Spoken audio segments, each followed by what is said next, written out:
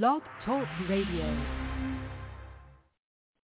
Stevie B's Media Production is a part of the Shellcaster Network.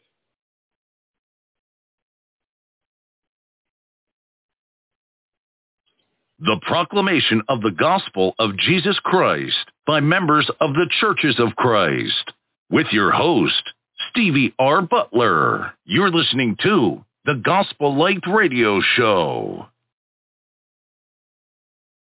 There's a call comes ringing o'er the restless waves. Send the light, send the light. There are souls to rescue, there are souls to save. Send the light, send the light, send the light. We will spread the everlasting light with the wind, leading with heart and hand, giving God glory evermore. We will follow His command. Send the light, the blessed gospel light. Let it shine from shore to shore. Send the light, and let its radiant beams light the world forevermore.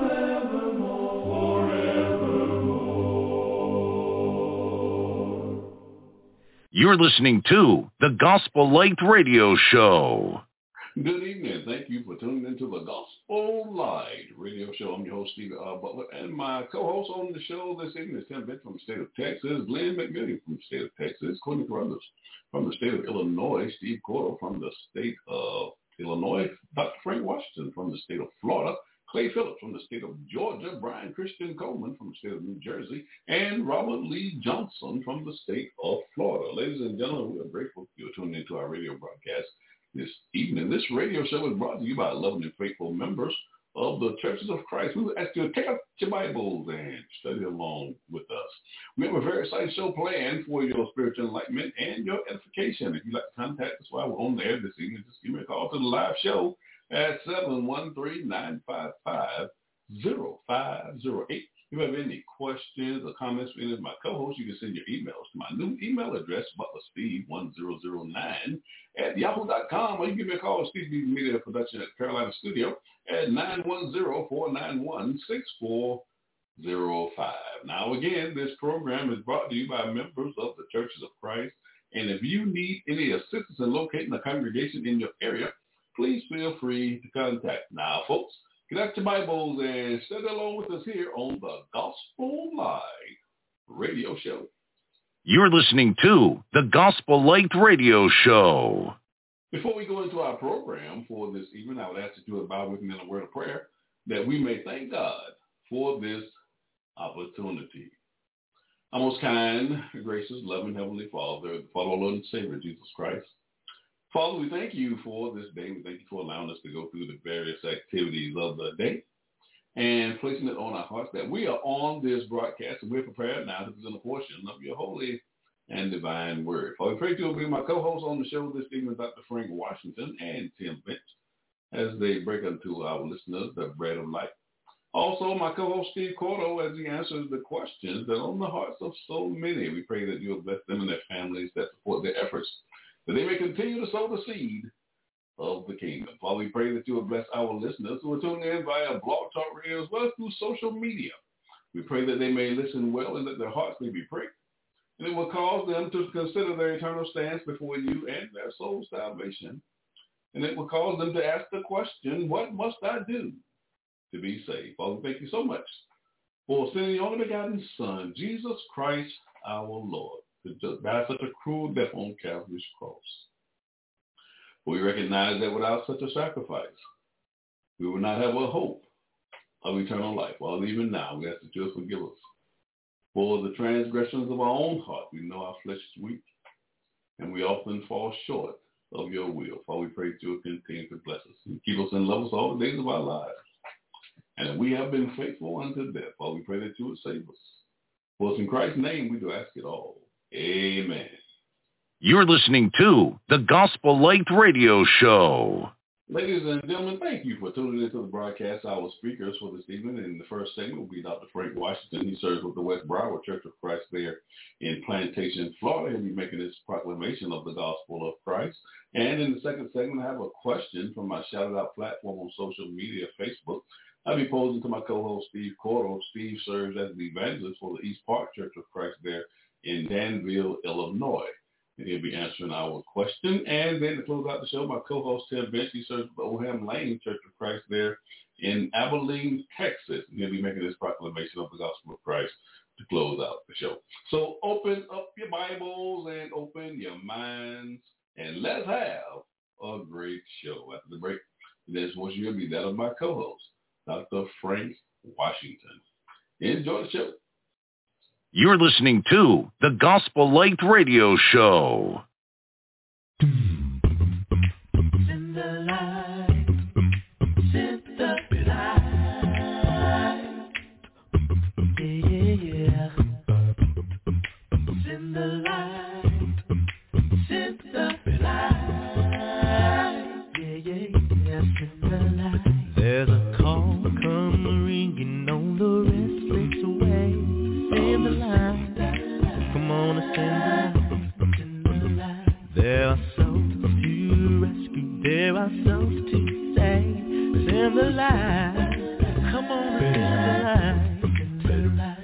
Send the light, the blessed gospel of light. From shore to shore, come on, send the light, the blessed gospel of light. Let it shine forevermore.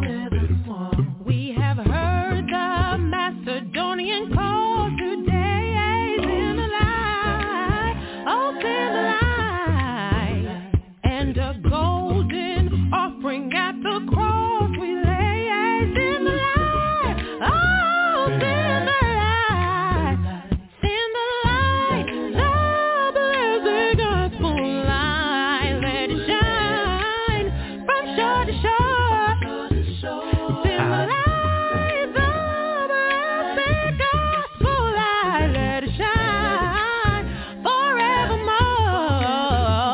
Let us not grow weary in the work of love. Send the light, come on and send the light. Let us gather just for a crown of love. Send the light, come on and send the light. Send the light, oh the blessed gospel light. Let it shine from shore to shore. Send the light,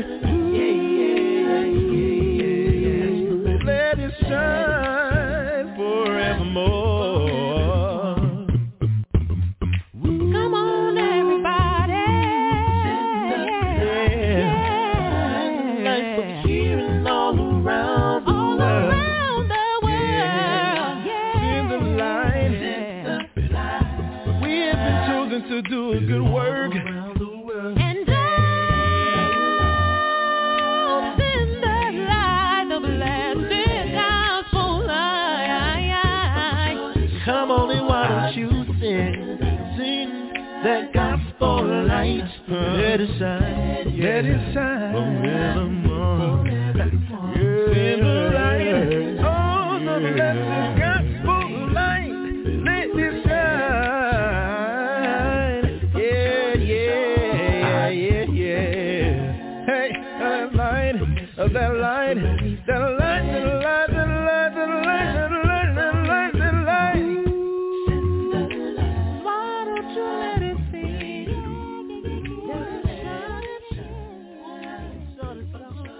Why don't send the light? You're listening to the Gospel Light Radio Show. Give your attention to the proclamation of the gospel of Jesus Christ.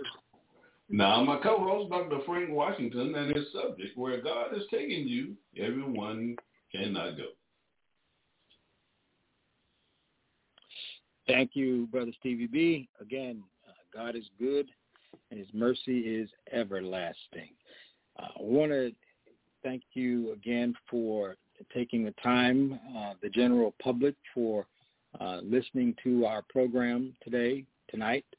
We hope, trust, and pray that we will say something that will enlarge the borders of your hearts and minds so that you may be all that you can be for God. I did part of this lesson a few weeks ago. I think I want to try to finish it up as best I can. And it begins in 2 Kings chapter 2.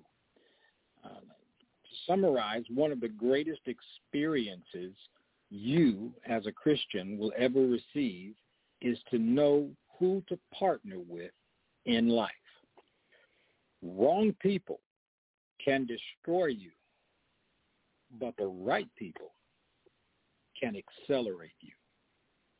In this story of 2 Kings, God was about to do something new in the life of Elisha, but Elisha first had to take him to, but God had to first take him to a place where the crowd could not go. And this same journey is still true even today. Every time God is about to do something new in your life or my life, whether it be receiving a blessing, going to the next level of our destiny, or taking us into a season of prosperity, God will lead us. He will lead you to a place where the crowd will not be able to go. When God was going to do something new in the life of Moses, he called him to the backside of the desert. When Jacob was at a point of change in his life, he found himself alone wrestling with God. Everybody, me included, everybody will not be able to go where God is going to take you. Everybody will not be able to hear what God is about to speak into your life. Everybody will not be able to see what God is about to show you. Now, brothers and sisters, some people will not be able to handle the blessings and the prosperity that God is about to give you. And this is why God is taking you to a place where the crowd can't follow. And this is why he's leading you to the other side of Jordan. God is trying to position you, my brother and my sister. He is getting ready to do in your life. If you're not careful, watch this. If you're not careful, people will mess you up. We blame the devil for a lot of things that he has nothing to do with, but it's not the devil that has messed up a lot of Christians. It's the people that we associate with that mess us up. People will mess up our blessing. People will mess up our goals. They can stop our blessings and even keep us from reaching the next level of our destiny. And there are people who add to your life, and there are those who subtract. There are people who divide, and then there are those who multiply in your life. My advice to you, remove the people who subtract and divide. They're the ones, they will show or slow your progress, possibly even stop you from becoming what God has blessed you to become. There are people who may tell you they love you today, but that does not mean they won't turn against you or stab you in the back tomorrow. Some people love being around you as long as you're not a threat to them or their little world that they have. They like you as long as they feel better and bigger than you. Some people will get angry when God begins to bless you. Some Christians will not celebrate your victories and blessings with you. Some will even become jealous and begin to falsely accuse you. But when this happens, don't become sad. Don't get depressed. Don't get anxious. My friends, begin to rejoice. Rejoice and be glad, because one of the last things that happens before a promotion is you will encounter an enemy. Some people will not understand your blessing. They may ask you, who do you think you are? Well, your answer is going to be this. You're going to tell them that you are a child of the Most High God. You are an heir of God and a joint heir with Jesus Christ. And in John chapter 1 and 12 says, but as many as received him, to them gave he power to become the sons of God, even to them that believe on his name. You are an heir of God and a joint heir of Jesus Christ. Tell them that. Tell them when they ask you, who do you think you are when you begin to move up? Tell them you are a child of the Most High God. Tell them I serve a God that delights in blessing me. In fact, the God I serve takes pleasure in my life. Now, some people won't understand your blessing, and they may even walk out of your life. However, your reward will be much greater than the pain of their loss.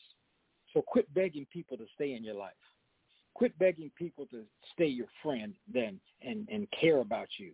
Quit trying to force people to share your dreams and your goals. It doesn't matter how attached you may feel to a certain person. It does not matter what they've done for you in the past or how much you think you can have them in your life to succeed. If they can walk away, get to stepping. Let them walk. That means is if a person is not walking in the same level that you're walking in, they don't have the same spirit that you have. Or if their dreams or goals are different than yours, you can't make them stay in your life if they decide to leave. So it doesn't always mean they're a bad person if they walk away from you. Sometimes it simply means that their part in your life story is over. Let me say that again. Their part in your life story, in your destiny, is over. It means God is starting another chapter in your life, and they are not in that new chapter. Amen. Have you ever known when a person's part in your life story is over? If you don't, you may spend all your time trying to resurrect a relationship that is dead. So if a person walks away, my friend, you really don't need them in your life in the first place. Amen. God is allowing people to exit your life so you'll be able or you'll be in the proper position to receive the blessing he has destined for you to receive. And when a person leaves your life, don't allow yourself to become bitter. Face the fact, people are going to walk away from you. People are going to leave you. People are going to mess up your life. People will betray you. Betrayal is something that others do to you. But my friend, bitterness is something you do to yourself. There are people who will walk away from you as you travel the road of your destiny. This is a fact that cannot change.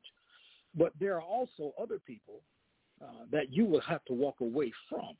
Let me say that again. There are people who will walk away from you as you travel the road to your destiny. But there are also people that you will have to walk away from. Satan's most successful entry point into a believer's life through another individual. Now, spirits cannot walk, so they must attach themselves to a person close to you. Then, when that person comes to where you are, they bring those spirits with them. And some people are nothing but carriers of heck. I don't want to say the other word, but there's a high price of having the wrong person in your life. Please don't have the wrong person in your life. Learn from the life of Jesus. Jesus refused to let anybody into his world. He preached to the multitude, had 70 disciples, but he only had 12 chosen disciples. And out of that 12, he had an inner circle of 3. You know who those 3 were? Peter, James, and John. Jesus didn't spend a lot of time with the multitudes. He didn't even spend a lot of time with the 70 disciples. He spent most of his time with the 12, especially with the 3, Peter, James, and John, in his inner circle. Jesus did not impart into everyone. He mainly imparted into the 12, and especially his inner circle guys, Peter, James, and John. So my advice to you is turn your haters into elevators. Don't let your haters pull you down. Instead, make them your stepping stone so that you can take a higher place and receive your blessing and your glory. Just like in the life of Jesus, when he got ready to enter into the next level of his destiny, his friendship circle began to change. Your friendship circle will also change when God is about to do something new in your life. Remember, everybody will not be able to go where God is taking you. Everybody will not be able to hear what God is going to speak to you. Everybody will not be able to see what God is about to show you. And many people will not be able to handle the blessings that God is about to give you. So to grow means to outgrow. You don't wear the same size shoes today that you wore when you were 5 years old. To grow means to outgrow. You don't wear the same size clothes today that you wore when you were 12. When you grow, you outgrow. And this is what happens to you. This is what happens to you, friends, in some of our relationships. You have outgrown some people that you've had in your life for weeks, for months, even years. But you have to now let them go. You got to let them go so you can enter the next level of your life, of your destiny. Don't allow people that refuse to grow in God stop you from your progress. They're simply not worth it. God told Abram to disconnect from his family so that he could bless him in a greater way than he had ever known before. God told Abram, for me to bless you in the manner that I want to bless you, to make some changes. God said, I want to bless you so much that the whole earth will call you blessed. But first, listen to me, Abram. First, you're going to have to separate yourself from your kindred, your father's house, and even leave your country. But why did God tell Abram to leave his own family? Well, he told him to leave his own family because they had a belief system that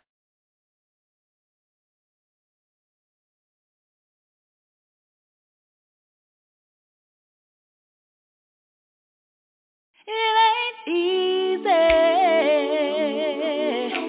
No. Sometimes it gets hard down here, Lord. Sometimes it gets rough, so rough, so rough. Well, go ahead, Frank. All right. I'm sorry about that. But why did God tell Abram to leave his own family? Because of the fact that they had a belief system that was wrong. In fact, it was more than just wrong. Their belief system was deadly. Do you have people, here's a proposition for you. Do you have people in your life that have a deadly belief system? Is your friendship circle made up of people who are toxic, who are continually talking negative, who complain or find fault? How do you expect to go to the next level of your life if you are continually having negative words spoken into your spirit? Sometimes you may even have to change jobs, change environments, change cities, change a state. You got to do something, because if not, if that negativity stays within your spirit, you're going to find yourself in a whole lot of problems. You have to have people in your life who will speak what God says about you and not what other people say about you. People who will focus on where you are going instead of what you are going through. People who will speak not what they feel or see, but rather what the word has already declared. People who believe in your dreams and in your goals. You need people in your life who are people of faith.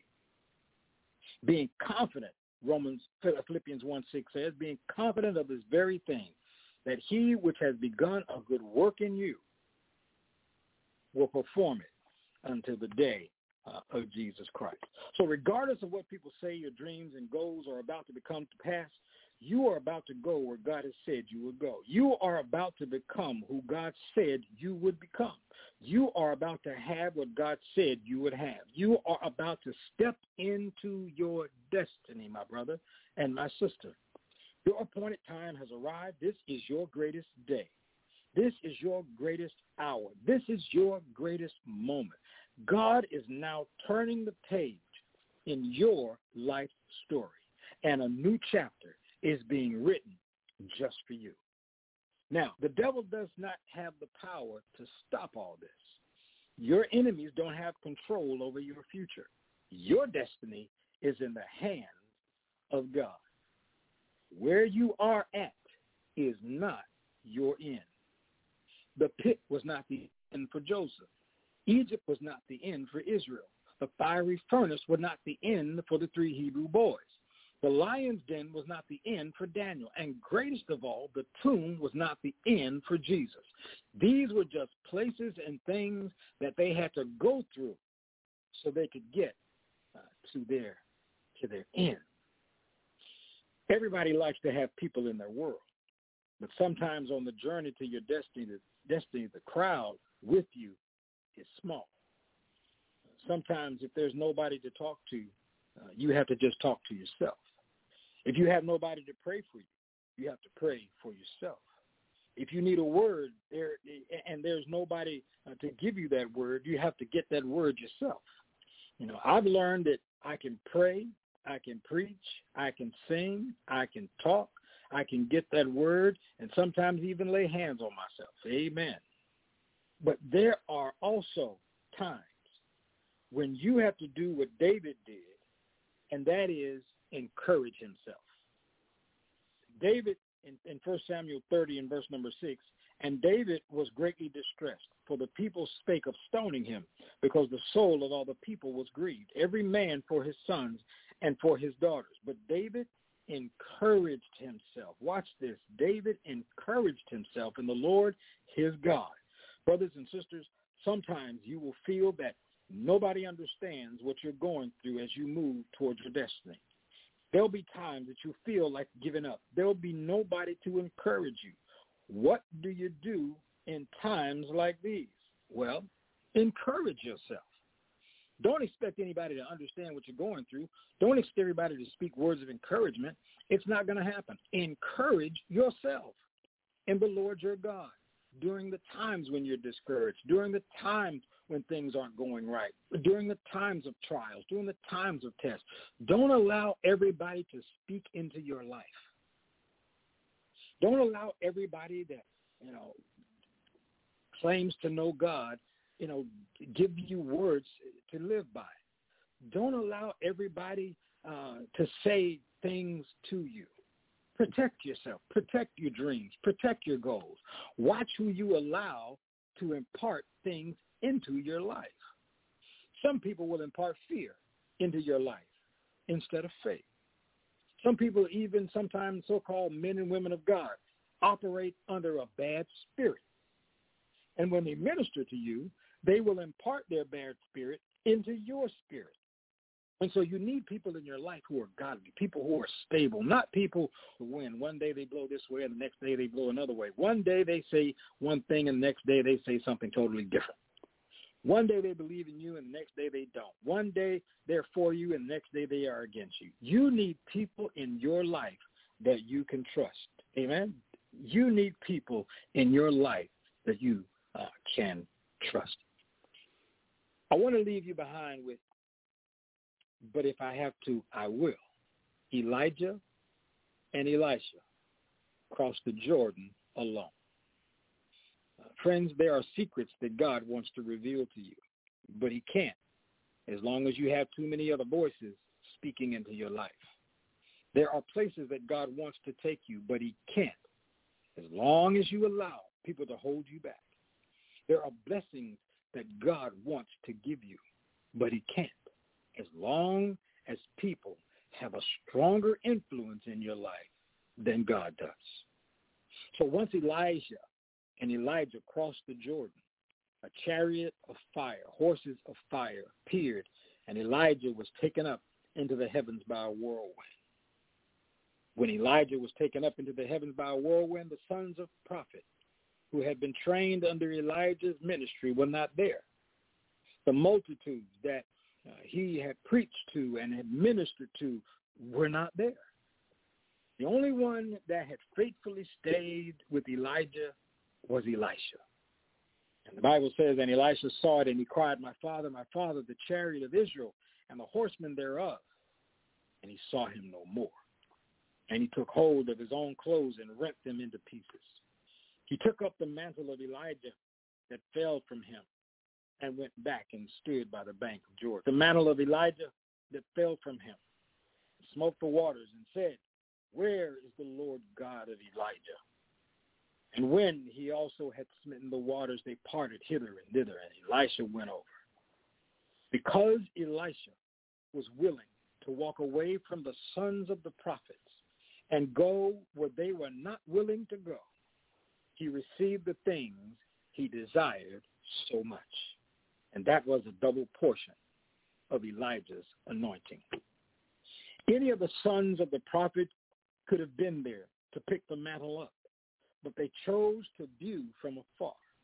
They even tried to stop Elijah from following Elijah.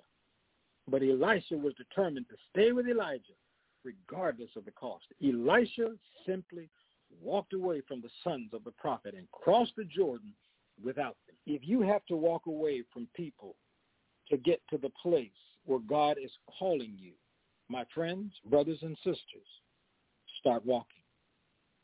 Once you get to the place God is calling you and receive all that God has promised you, you will be so glad and rejoiced that you did.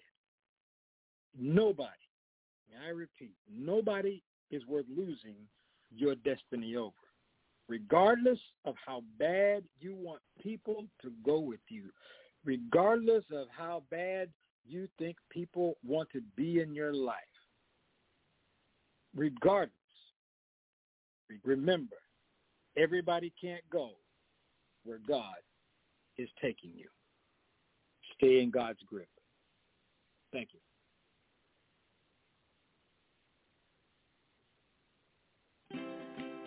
Is your congregation in need of lending for a building or expansion project? As your partner and advocate, Diversified Financial Network will take the time to understand your unique situation and develop a financing solution that meets your specific needs. It's an exciting time for your congregation, and what you need is a company with expertise in church financing early in the process. Call us today at 1-866-513-6665 or visit us at www.diversifiedfinancegroup.com.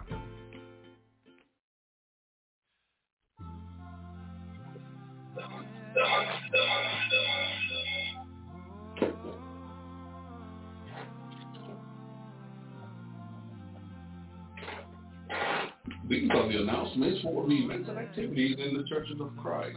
If you'd like to have your events and activities announced on this radio broadcast, you can send your email to my new email address, brothersteve1009@yahoo.com, or give me a call, Steve B. Production Carolina Studio at 910-491-6405. On Thursday from 7 p.m. Pacific Standard Time and 9 p.m. Central Standard Time and 10 p.m. Eastern Standard Time, there'll be a nationwide gospel call that's sponsored by the Church of Christ in Highland Heights of Houston, Texas. And the telephone number to this call is 857-216-6700. And access code is 328497. This is a nationwide outreach to those who are not members of the Churches of Christ. And the speakers will be presenting a basic salvation message for them to learn what they must do in order to be saved, as well as information regarding the Churches of Christ. It's also intended to edify and strengthen the faith of those who are Christians. On Tuesday evening each week from 6:30 p.m. Central Standard Time, the Democrat Church of Christ in San Antonio, Texas, presents the Women's Virtual Bible Class, and this class will be held on www.zoom.com. Class ID number is 821-3692-8262. Daily at 6 a.m. Central Standard Time, the Ladies in Christ prayer line hosted by Church of Christ in Lafayette, Louisiana. And the telephone number for this prayer line is 605-472-5203. And the access code is 514859. My co-host here on the Gospel Light Radio Show, Steve Cordell, has a new book entitled God, Grace, and You. And you can order this book at the 21st Century Christian Catalog. Stephen B's Media Production presents. We're airing live shows here on Blog Talk Radio, and we have two new productions that will air on the third Tuesday of the month and the fourth Tuesday of the month on that Tuesday night show for the Working the Lord radio show.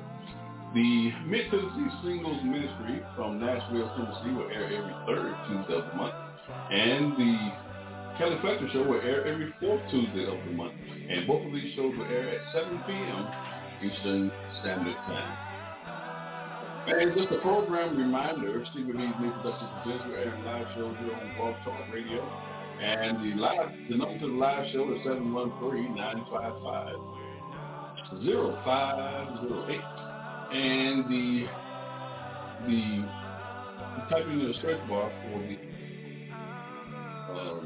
for the website for this broadcast is www.blogtalkradio.com/Gospel Light Radio Show.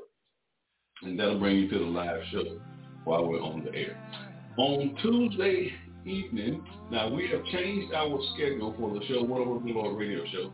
Every first Tuesday of the month, there will be no show scheduled.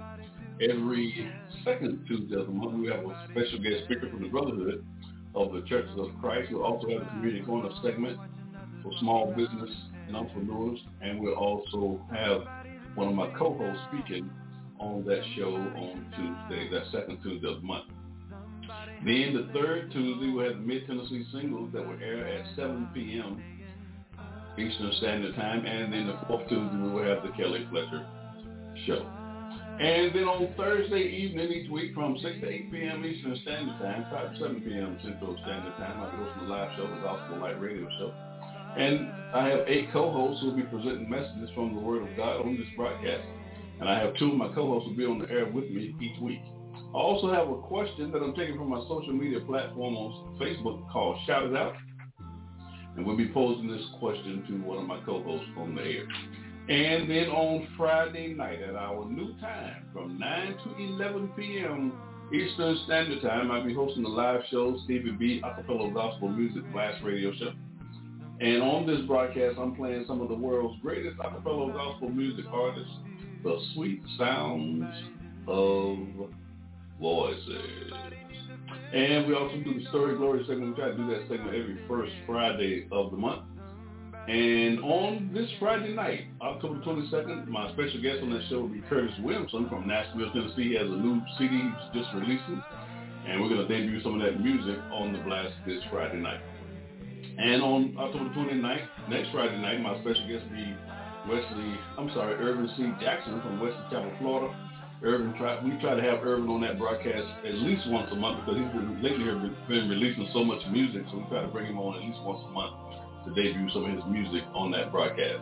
Ladies and gentlemen, if you cannot catch any of these live shows here on Blog Talk Radio, we always try to encourage our listeners to go to the various music platforms where you can listen to these podcasts. These podcasts, we have over 600 podcasts, ladies and gentlemen. We've been on the air since 2016. So there's a lot of content there if you're interested in the preaching and teaching of the gospel of Christ. There's just so much for you to feast on those various platforms. And some of the major platforms I always like to announce on this radio show that people are familiar with to listen to these podcasts on Spotify, Apple, iTunes, iHeartRadio, Amazon Music, YouTube. And that's just to name a few. There's just many more out there. I'd like to give a shout out to all of my sponsors. I have a new sponsorship manager for these sponsors. If you'd like to sponsor any of these radio shows, just contact my sponsorship manager. Her name is Michelle Marco from Fort Lauderdale, Florida. Her telephone number is 954-687-4705. I'd like to give a shout out to my sponsors because we really do appreciate them. And some of these sponsors I have now have been with me from the very beginning, that when we started this radio broadcast. Cheryl Norwood, she's from Chicago, Illinois, but Bethesda Memorial Friendly Directed Crematory Services from DeSoto, Texas. Stanley Phillips from Little Rock, Arkansas. Cheryl Morrow from Charlotte, North Carolina. Yvonne Blazing Cracker Gooch from Nashville, Tennessee. Melvin Jackson from High Point, North Carolina. Marquise Holman from Charlotte, North Carolina. Stephanie Booker Wilson from Greensboro, North Carolina. Diversified Financial Network, LLC from Dallas, Texas. Owners Mark and Charlotte Carroll. And Ordained Faith Publishing from Fort Lauderdale, Florida. The 3 E's of Stevie B Media Production is the objective of this broadcast. We want to educate, we want to edify, we want to encourage you in a study of God's Word. And that will conclude our program announcements. Just stay tuned, ladies and gentlemen, because we have a shout-out question that's coming up next after the break. You're listening to the Gospel Light Radio Show. There's a story of an old sister who would come to church every Sunday. and with pain aching in her body. She would struggle from the back of the church all the way to the front pew, sometimes with tears streaming from her eyes. And one day, one of those young sisters got beside her sister, and she told that old sister, if you're in so much pain, why don't you just turn around and just stay home sometime? That old sister just held her Bible close and said these words. As I read the stories of old, and I look at old man Job, he lost everything that he had in just one day. Now can't you see him as he spoke with his wife, when she said, you ought to curse your God and die? I can imagine with tears in his eyes, I can hear Job say, I won't let turn me around. Though he slay me, I'm still gonna trust the Lord. No sickness, no sorrow, no pain. See, this is what I've learned. You see, when times in life get hard, that's when you ought to fall down and worship God. So I won't let nothing. She told her, she said, before I take it back, I'll add more. What about those Hebrew boys? Shadrach, Meshach, and Abednego, when the king said, better bow down before that image that day. Well, those boys were scared of the fire. Hey, they looked the king dead in their eyes, with no fear in their hearts. I can hear them say, I won't let nothing, no, turn me around. No weapon formed against me shall prosper. See, there's one thing I know, sometimes we gotta go through the fire, but it's good to know Jesus will be right there by your side. I'm not gonna let nothing, no, turn me around, yeah.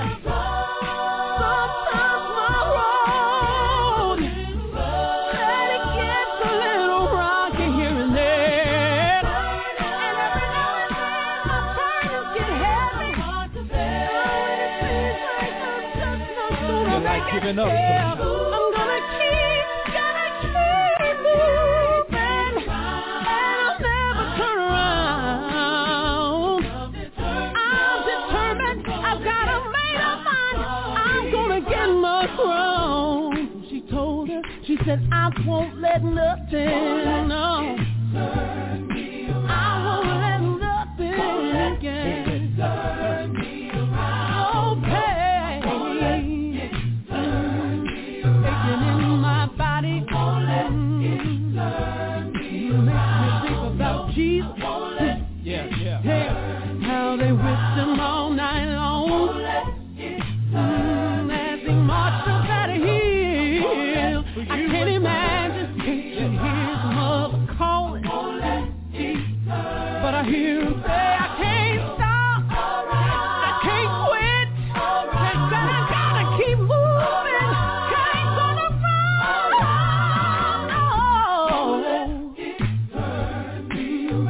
Listen here, sister. You see, he took the pain from me. The least I can do is take a little pain from him. I ain't gonna let it turn me around. Won't let it stop me now.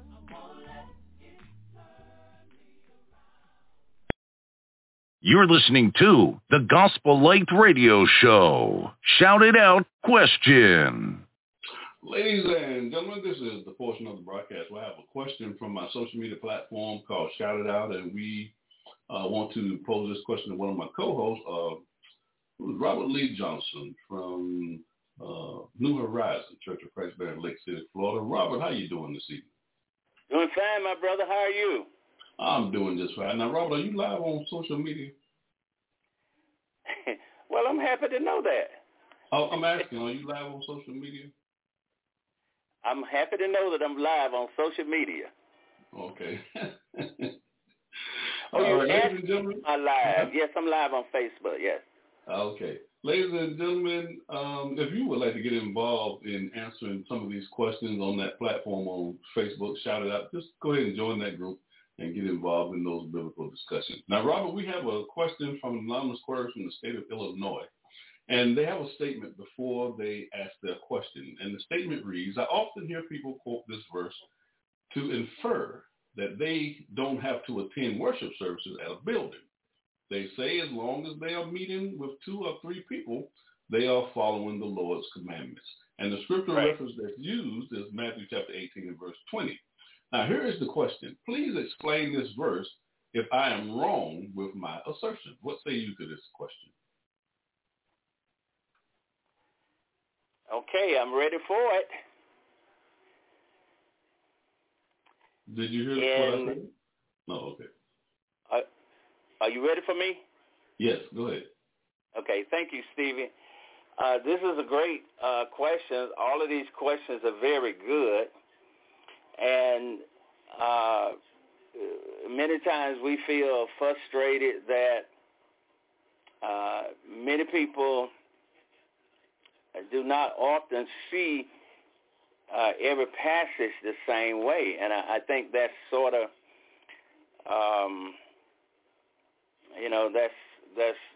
that's not always a good thing, but then it may not always be a bad thing. And in particular, if the person who is striving to understand the Word of God is not intentionally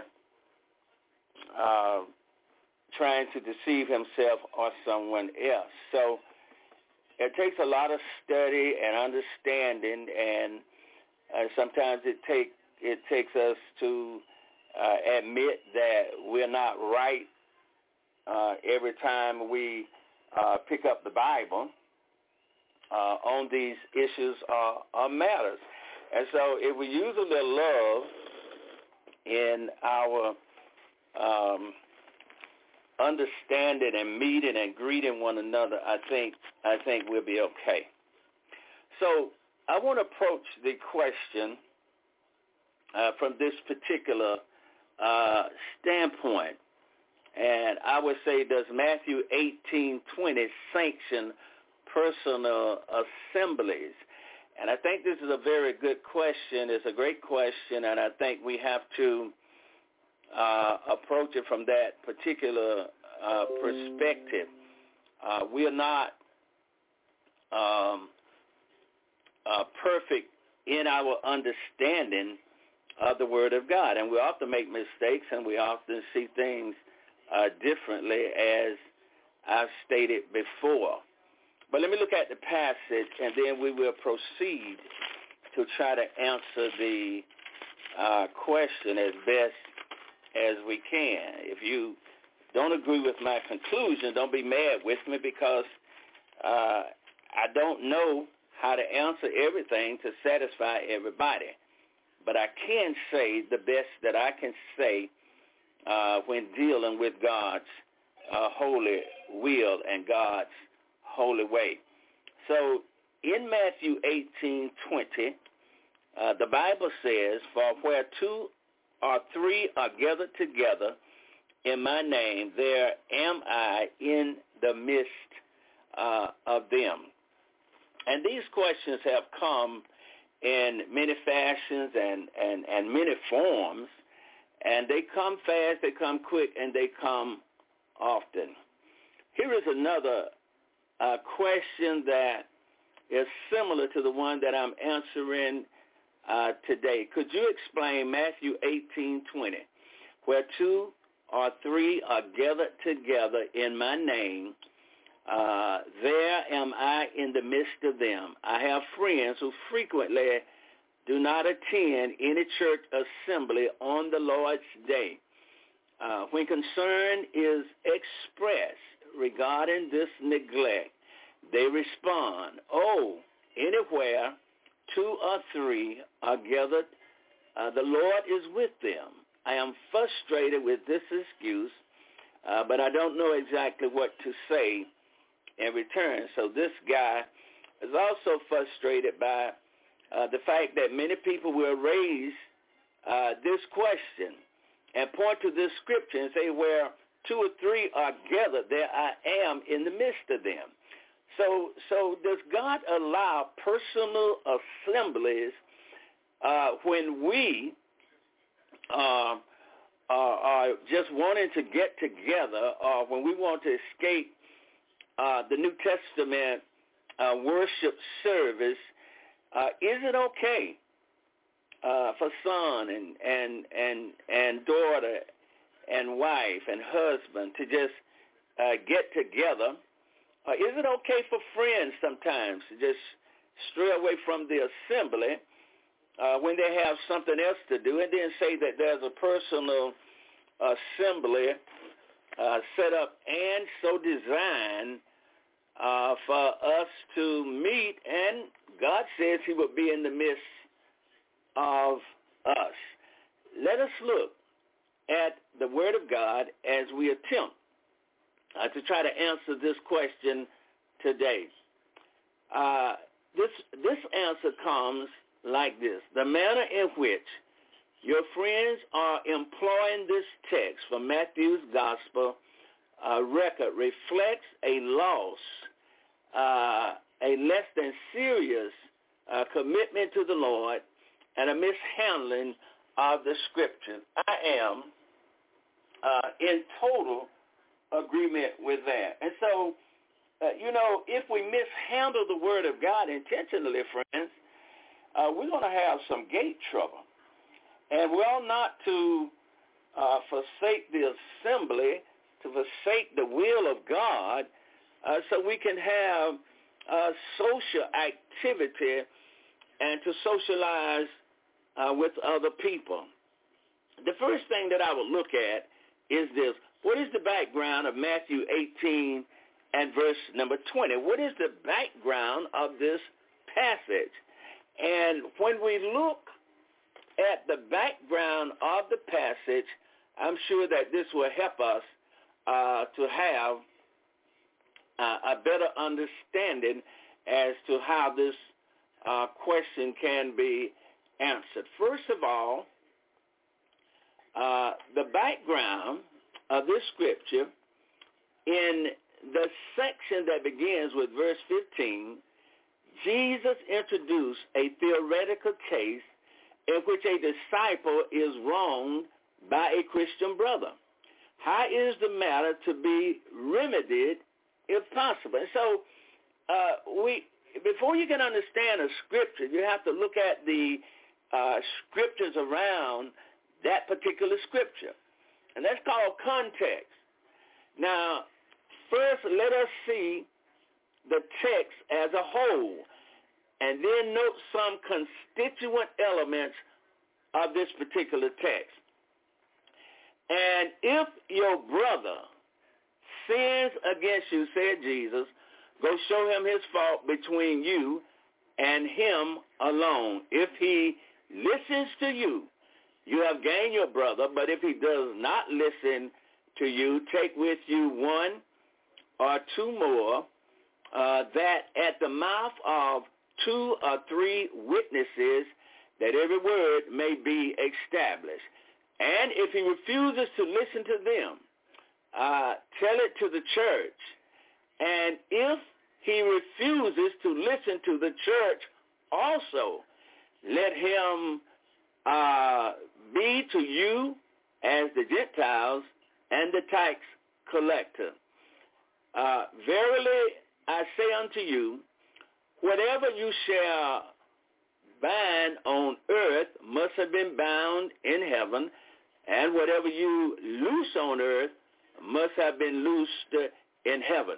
Again, Jesus said, I say unto you that if 2 of you shall agree on earth concerning anything they shall ask, it should be done for them by my Father who is in heaven.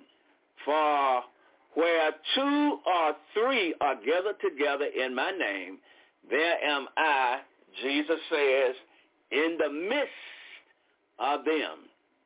That's Matthew 16, 15 through 20, contextually as we look at the scripture today. Now, for convenience sake, let's look at these scriptures, and I want to break down some important words and to help us along the way. Now, show him his error. That's what Jesus says. Show him his error.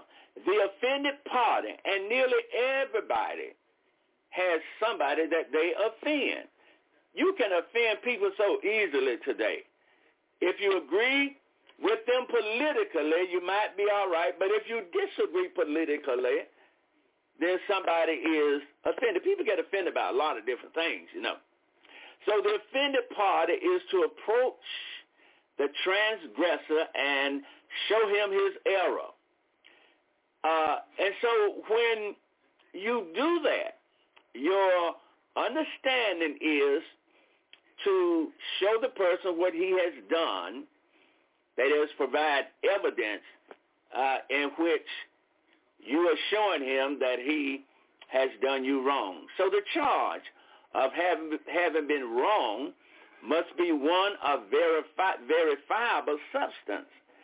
You see, not a mere perception. Sometimes, like I said, people get their feelings hurt, and they say, well, you hurt my feelings. And many times people don't even know that the person's feeling was hurt. I remember not too long ago, I had a person as a mentor, and in a training session,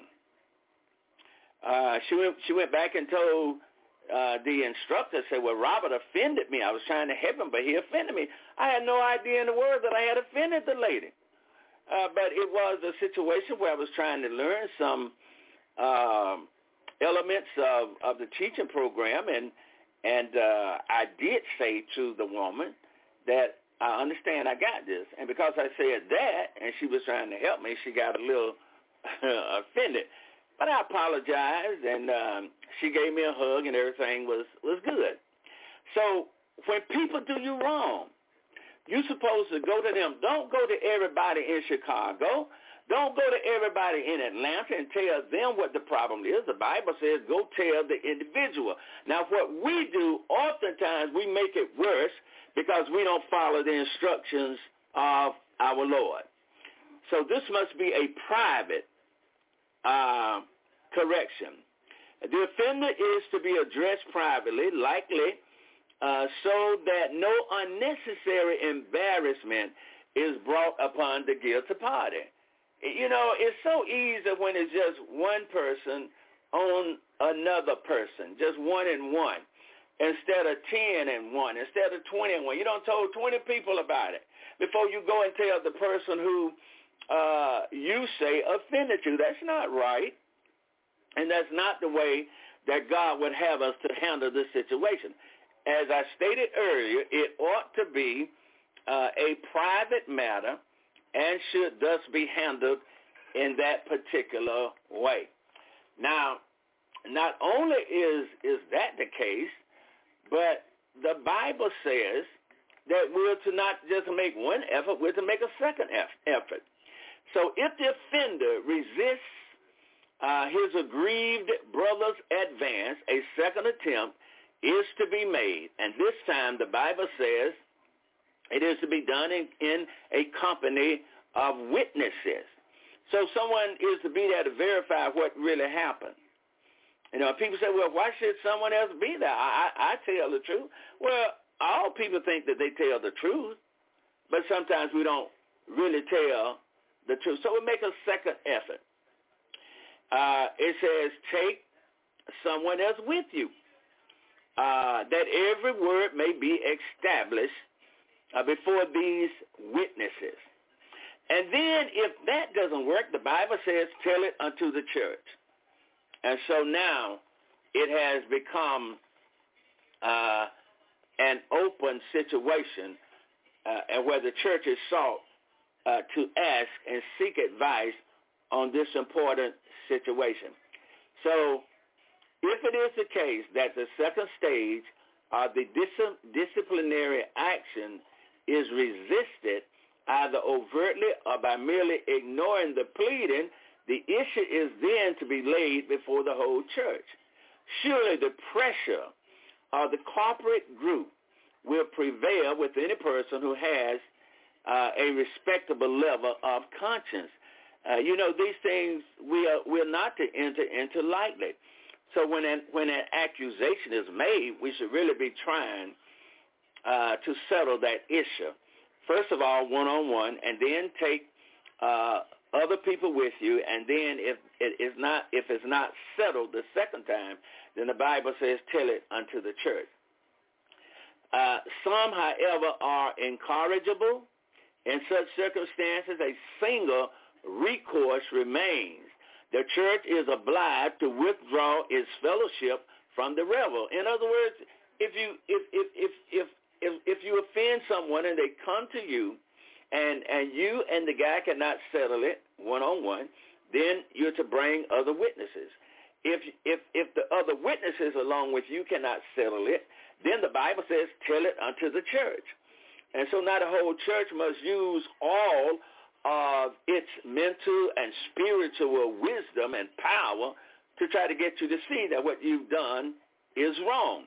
Now, if you turn away from that, from these people who are striving to help you to see that you have wronged someone, if you refuse to hear the church, then the Bible says that you are to be treated as a heathen man.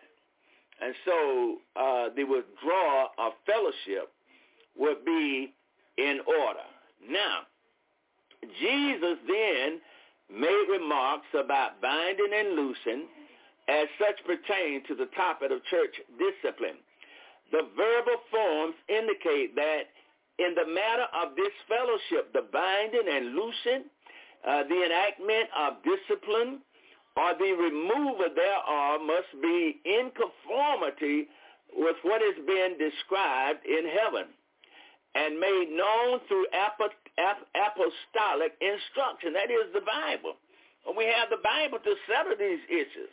So, you just can't refuse to listen to the Word of God, refuse to listen to people when they tell you that they have been offended.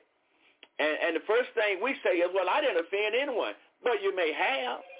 As I did not know I had offended that young lady, but I listened to the people who talked with me, and I went to her, I apologized to her, and we gave each other a Christian hug, and that was the end of it. I mean, it didn't have to go any further, because when I was informed that I had offended her, I didn't know that I had offended her, but I did what I could to straighten it out. And really, we had a good ending to that particular situation. So problems can be resolved, and problems will be resolved if we listen to the Lord and if we use the conditions that God gave to us. So then, Jesus made remarks about binding and loosing, as I said earlier. Discipline, therefore, is never to be attempted for arbitrary or personal reasons, but strictly in harmony with the New Testament Word of God. And I think sometimes we, in the church, because of personal friendships, because we want to satisfy, maybe it's that member that gives more money than anybody else. I don't know. But sometimes we don't do right. And when we don't do right, then problems are the result of that. And so Jesus gives us, of course, the remedy as to how these situations are to be handled. Now let me go a little further before I get to the question. The promise of Jesus' presence. The Lord concludes this discussion by suggesting that when the church is gathered together for the purpose of formalizing a case of discipline, listen to me now, he himself will be there. Jesus says, I'll be there. He sanctions the actions with his own presence, just as he joins his saints in the communion service. Jesus says, I'll be there. In verse 19 of Matthew chapter 18, we find there that verse 19 may be designed to inoculate against timidity in carrying out the courageous act of this fellowship. I mean, it's hard to withdraw from people. It's one of the hardest things to do today. And many churches will not withdraw from anyone because they are afraid of the results. Even if only 2 or 3 have the fortitude to implement this procedure, Jesus says, I will accompany them. Loving discipline needs to be enacted when the circumstances dictate such, even if weak brethren will not throw their support behind the action. Many in the church will not support church discipline. So that becomes a real problem, because when people need to be disciplined, the church needs to stand together. The church needs to stand up. Now, here is the point that we wanted to get to. So the Bible says that this must be done by Christ's authority. Listen to me now. Finally, there is the phrase, gather together in my name. The preposition in derives from the Greek word eis, which in this case is virtually the equivalent of the term in. This sense, thus, is by the authority of Christ. In other words, what we're doing is by the authority of Christ. Or as R.C.H. Linsky noted, in my name. It's the same as in connection with my revelation. And so the Christians are to join together in this act of disfellowshipping of a brother or a sister who will not walk consistently in the message of God. Now, my conclusion is this. The outline that I've given you above sketches the fair import of this sacred instruction from the Son of God. By no stretch of the imagination was the Savior suggesting that several church members may decide to forsake the Lord's Day assembly and instead gather themselves together on the golf course, on a fishing bank, or at a picnic, and then say that the Lord is with us. We took the Lord's Supper. We sung a song, and we even took up money and brought it back to the Lord's people. That's not what this scripture is saying. This scripture is saying that if you do the will of God, that I will be with you. So where 2 or 3 are gathered, there I will be in the midst of them, does not allow one to skip the services of the church and have an extra service or have a service with those who decided that they wouldn't go to church that Sunday, and such is pleasing in the sight of God. I just do not believe that for a moment. Christ was dealing with the disfellowshipping of one who refused to submit to the discipline of the church. He is not sanctioning. He is not saying that you can have separate services outside of the Lord's people and God will come in and sanction that. Such attempts to manipulate the Holy Scriptures for frivolous purposes are shameful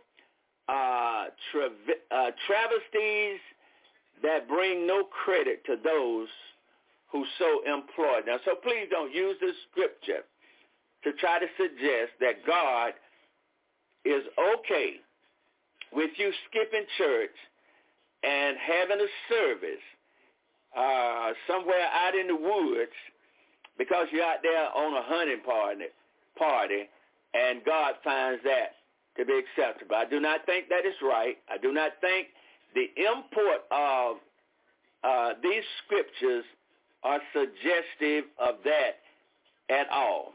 Now, if you have a problem with my answer, you can call me and talk to me. My telephone number is 662-549-8041. So what are you saying, Brother Johnson? I'm saying no, there is no authority for men of God to skip the local church services and meet in another service, and such is acceptable in the sight of the Lord. Thank you so much for listening. Maybe I could have done better, but I did the best that I could today. And if that is not acceptable, run that question back, and Stevie will have someone else to answer it. I thank you so much for listening. Have a great day. Remember that God loves you, and Brother Johnson does too. Thank you for listening. Bye-bye.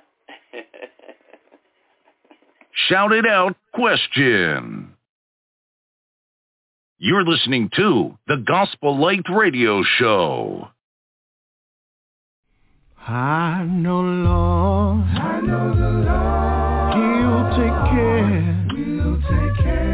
care of me. Oh, yeah. Yes, He will. I know the Lord, He'll take care of me.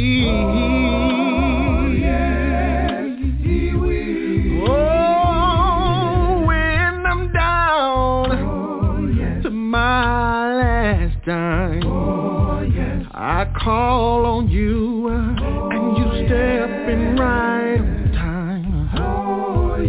I know the Lord, He'll take care of me. Well,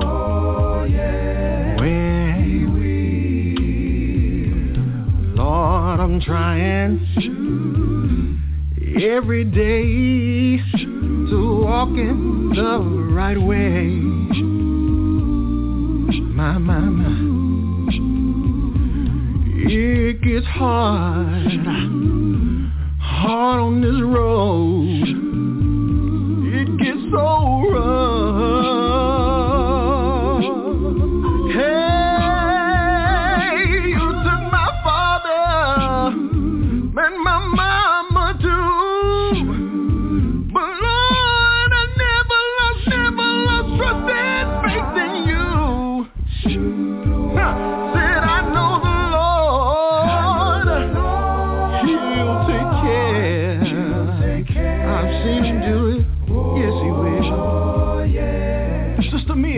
Won't you tell him how he took care of you?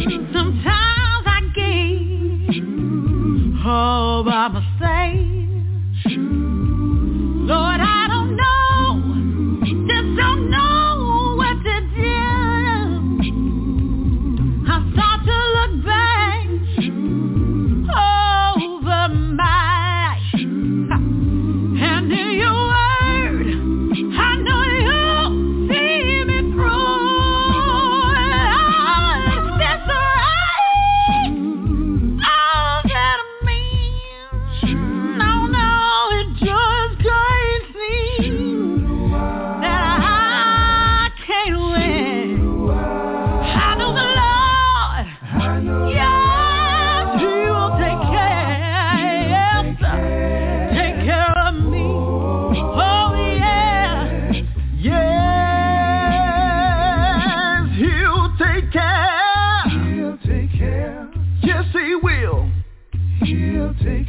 I remember not long ago when it seemed like I lost everything but my mind. And I need a friend, a friend I could call on in the late midnight hour.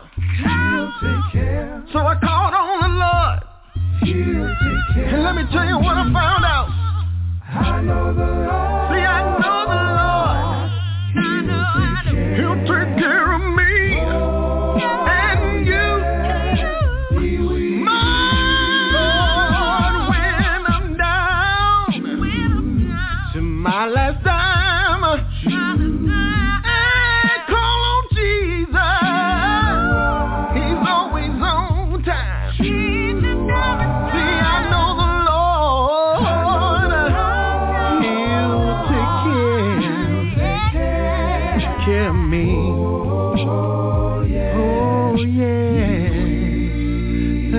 Father, thank you, Lord.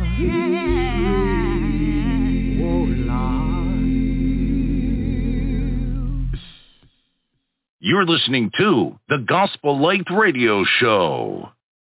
Give your attention to the proclamation of the gospel of Jesus Christ. Now, my co-host, Tim Bench, from the Oldham Lane Church of Christ.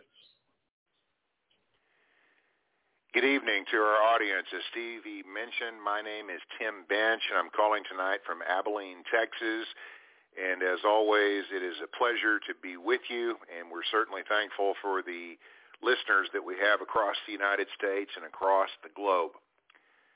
My topic for tonight is to pluck out your own eye. Matthew chapter 5 and Luke chapter 6 feature the most well-known and famous sermon in the entire Bible. And this sermon would become known as the Sermon on the Mount. And for 2,000 years across multiple continents, for hundreds of millions of people, this sermon has provided a glimpse into the teachings, the purpose, and the expectations of Jesus Christ himself.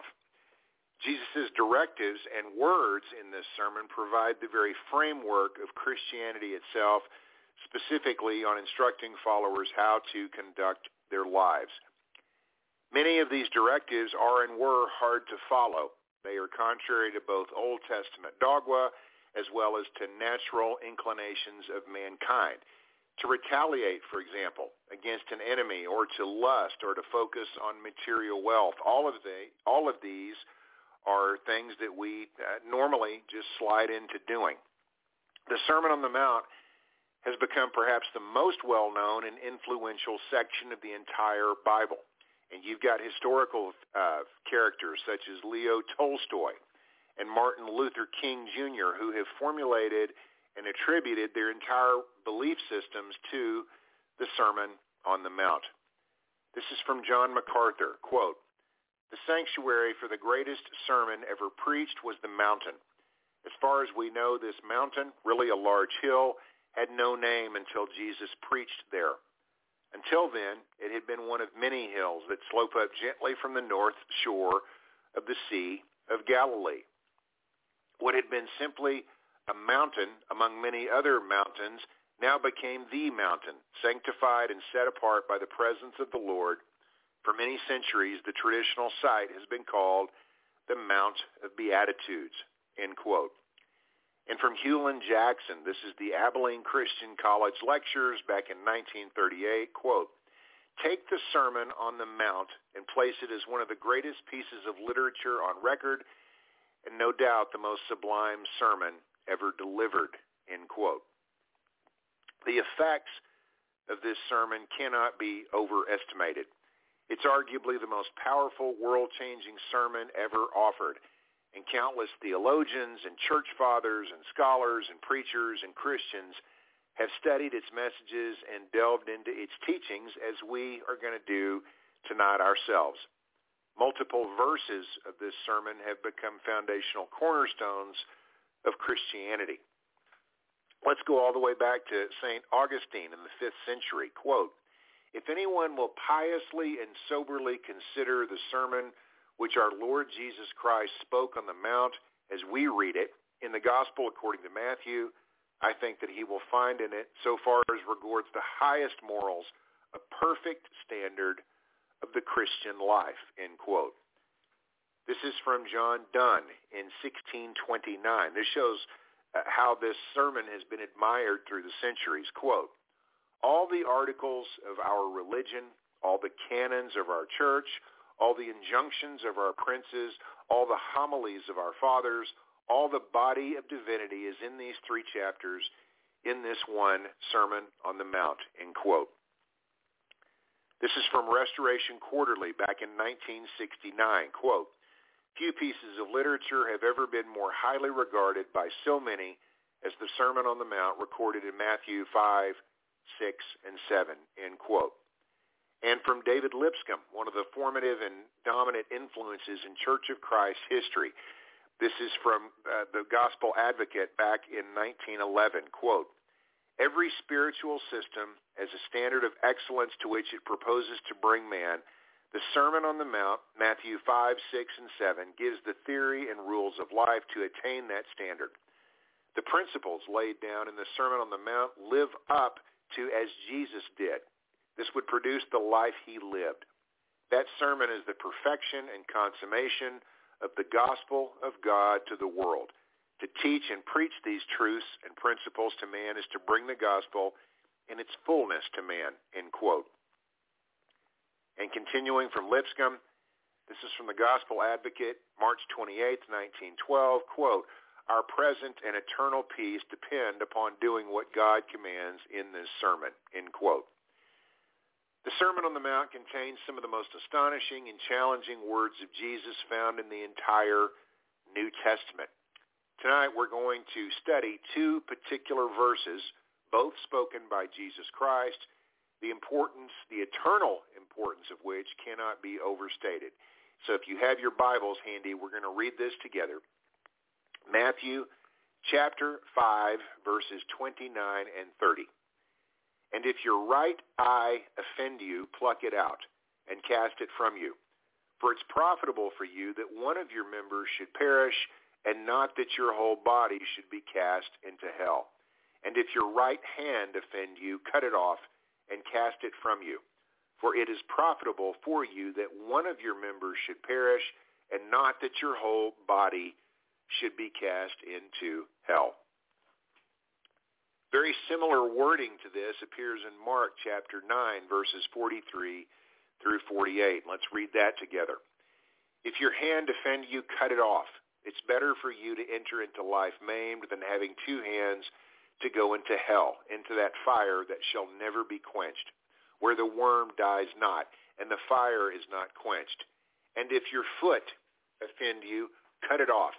It's better for you to enter halt into life than having 2 feet to be cast into hell, into the fire that never shall be quenched, where the worm dies not and the fire is not quenched. And if your eye offend you, pluck it out.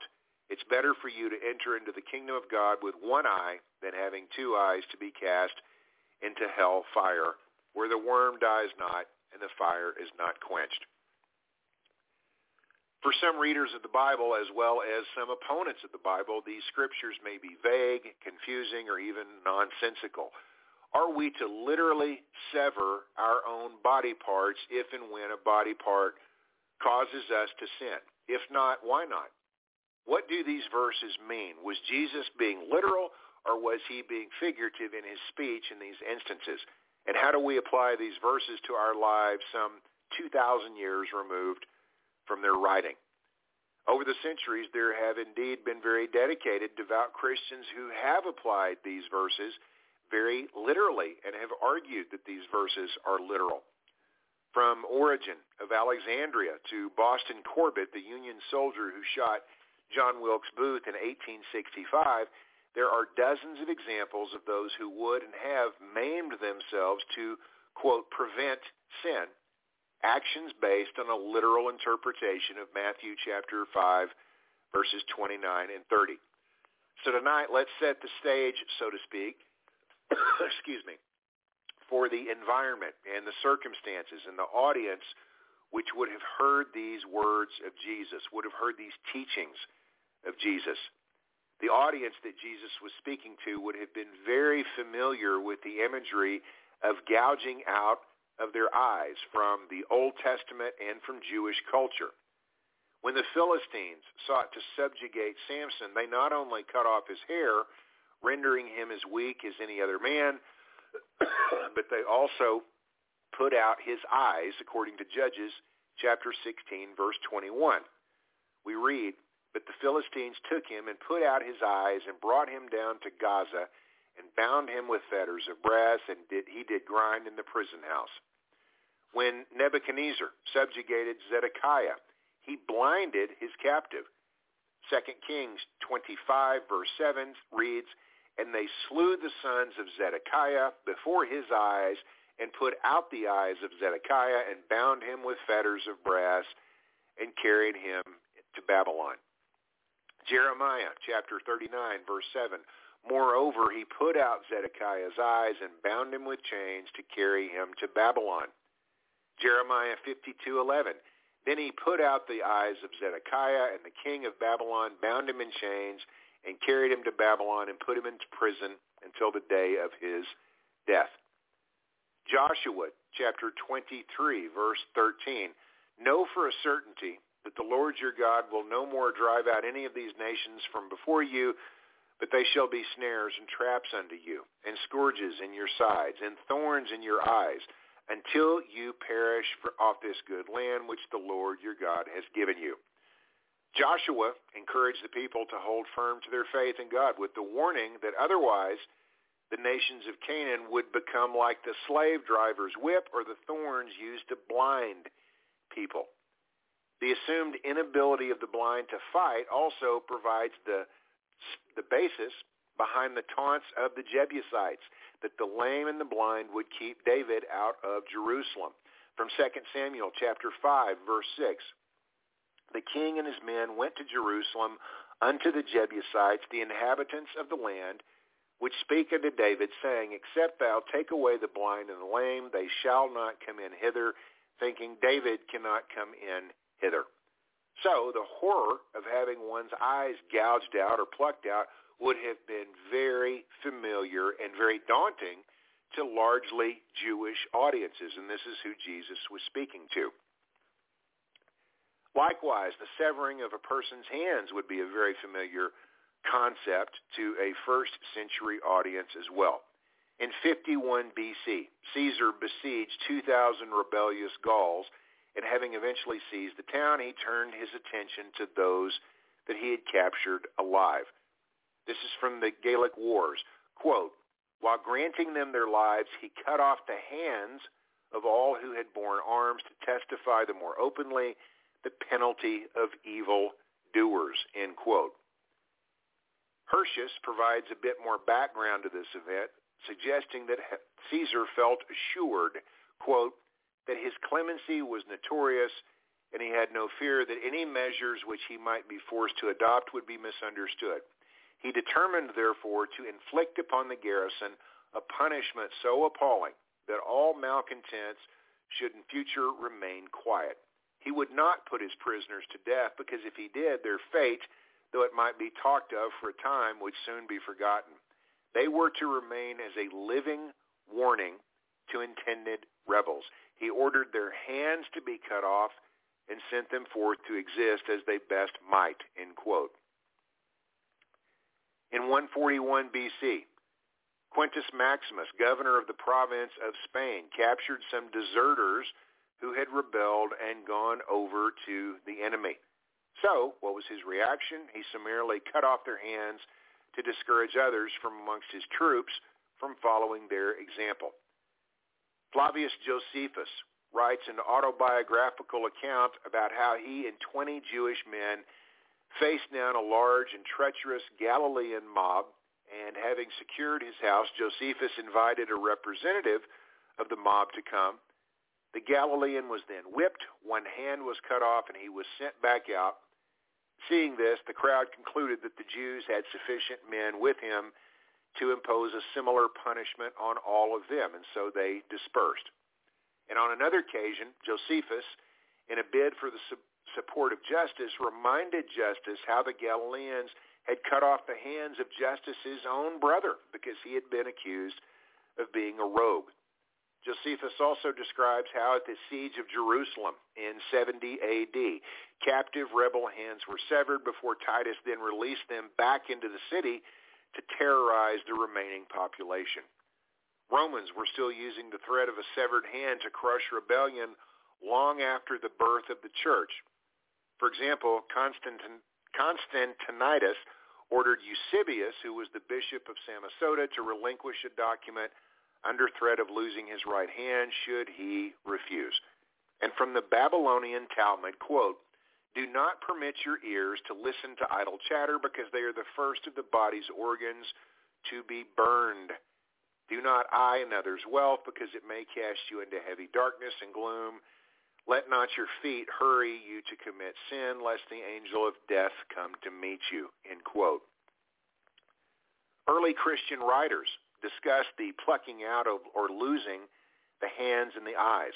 Jerome, for example, in 378, equated the right eye and the right hand as the love for family or brethren that might hinder.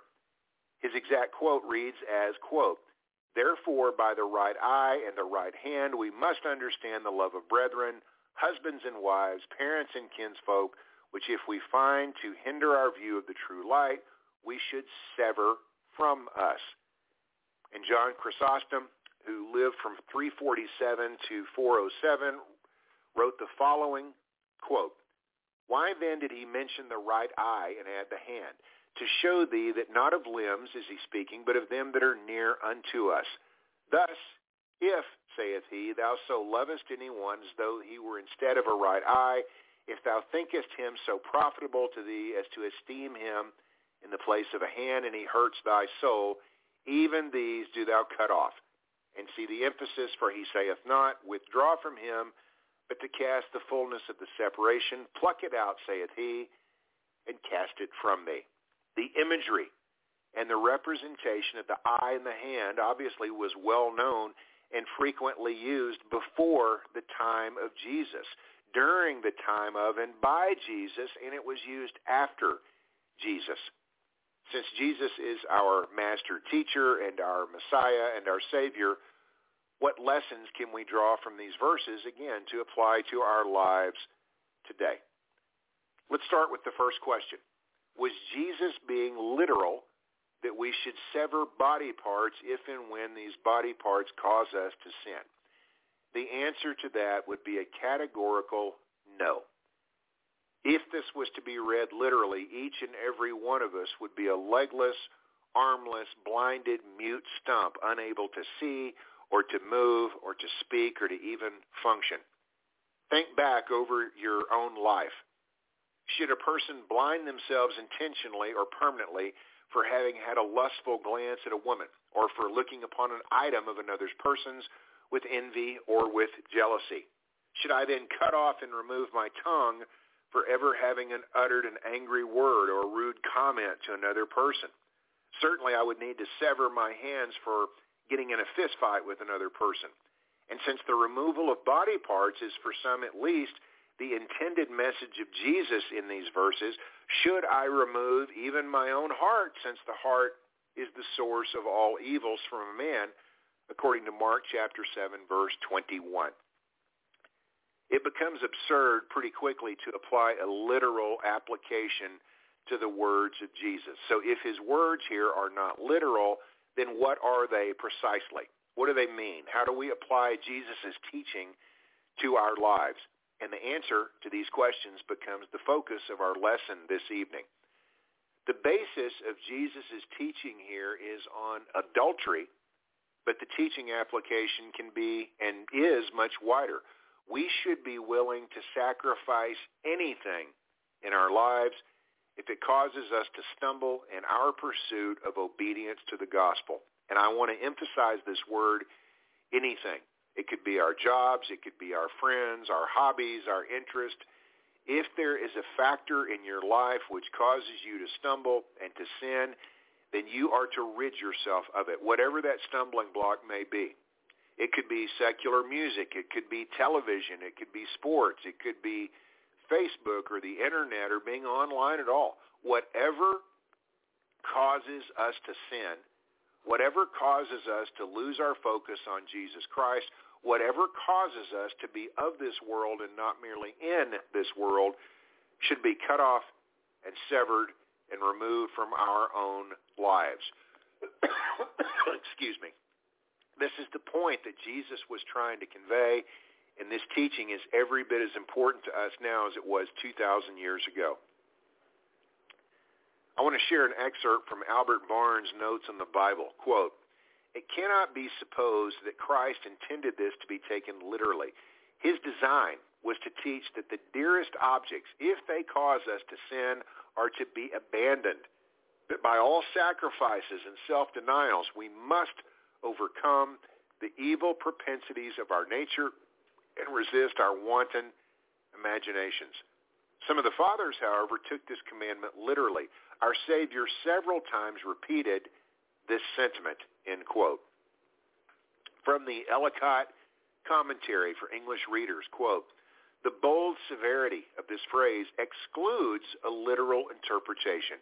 The seat of the evil lies in the will, not in the organ or the sense of action, and the removal of the instrument might leave the inward taint unpurified," end quote. In other words, the heart where all evil begins. From A.T. Robertson, quote, "Pluck out the eye when it is a snare, cut off the hand, even the right hand. These vivid pictures are not to be taken literally, but powerfully plead for self-mastery," end quote. From the Expositor's Greek Testament, quote, "Counsel to the tempted, expressing keen perception of the danger and strong recoil from a sin to be shunned at all hazards, even by excision, as it were, of offending members. The right eye deemed the most precious," 1 Samuel 11, verse 2. Similarly, Matthew 5, verse 30, the right hand, the most indispensable for work. Even these right members of the body must go. But as the remaining left eye and left hand can still offend, it is obvious that these counsels are not meant to be taken literally, but symbolically, as expressing strenuous effort to master sexual passion. Mutilation will not serve the purpose. It may prevent the outward act, but it will not extinguish desire, end quote. From James Burton Kaufman, quote, "The location of this verse in the midst of Jesus' teaching on adultery makes the meaning clear. Christ expects his followers to avoid gross sin by keeping the fountain of the heart sweet and clean. That this requires exertion, self-denial, and determination of heroic proportions is seen in the implied comparison of plucking out the right eye. The comparison is valid and is so recognized in medicine, which often amputates an offending member to save the entire physical body. The giving up of cherished sin is far more difficult, but just as necessary for those who would truly enter into life." Charles Spurgeon, quote, "Give up the dearest, choicest, and apparently most needful thing if it leads you into sin. Pleasures which block the road to heaven ought to be given up. The same rule that bids you to avoid sin bids you also avoid all that leads to sin. If adultery be forbidden, so also is that glance with which the sin usually begins. We are to turn away our eyes from beholding that which leads to sin, and we are not to touch or taste that which would readily lead us into iniquity. Oh, that we had sufficient derision of character to make short work of everything which tends toward evil. Many persons, when their right eye offends them, put a green shade over it, and when their right hand offends them, they tie it up in a sling. But that is not obeying the command of Christ. He charges you to get rid of everything that would lead you wrong. Make a clean sweep of it. You are wrong enough at your best, so do not permit anything to pertain to you which would lead you still further astray," end quote. Finally, from Schaff's commentary on the New Testament, quote, "The surgeon does not hesitate to amputate a limb if he hopes thereby to save a life. No earthly sacrifice is too great where eternal life is concerned," end quote. The ramifications of allowing the world around us to influence our behaviors and our beliefs, and the eternal consequences of doing so, of not cutting off what causes us to stumble, is horrible to contemplate, but it cannot be ignored. This is from the West Palm Beach, Florida Church of Christ. Quote, notice that the passage teaches us no matter how dear something is to us, if it causes us to stumble, we must cut it off rather than enter into hell. The word that Jesus uses for hell is Gehenna, meaning the valley of Hinnom. In Jesus' day, this valley was a virtual garbage dump south of Jerusalem. The valley had a history of child sacrifices and uncleanness. Bodies of animals, criminals, and the poor were dumped there. Fires constantly burned and worms constantly fed on the flesh.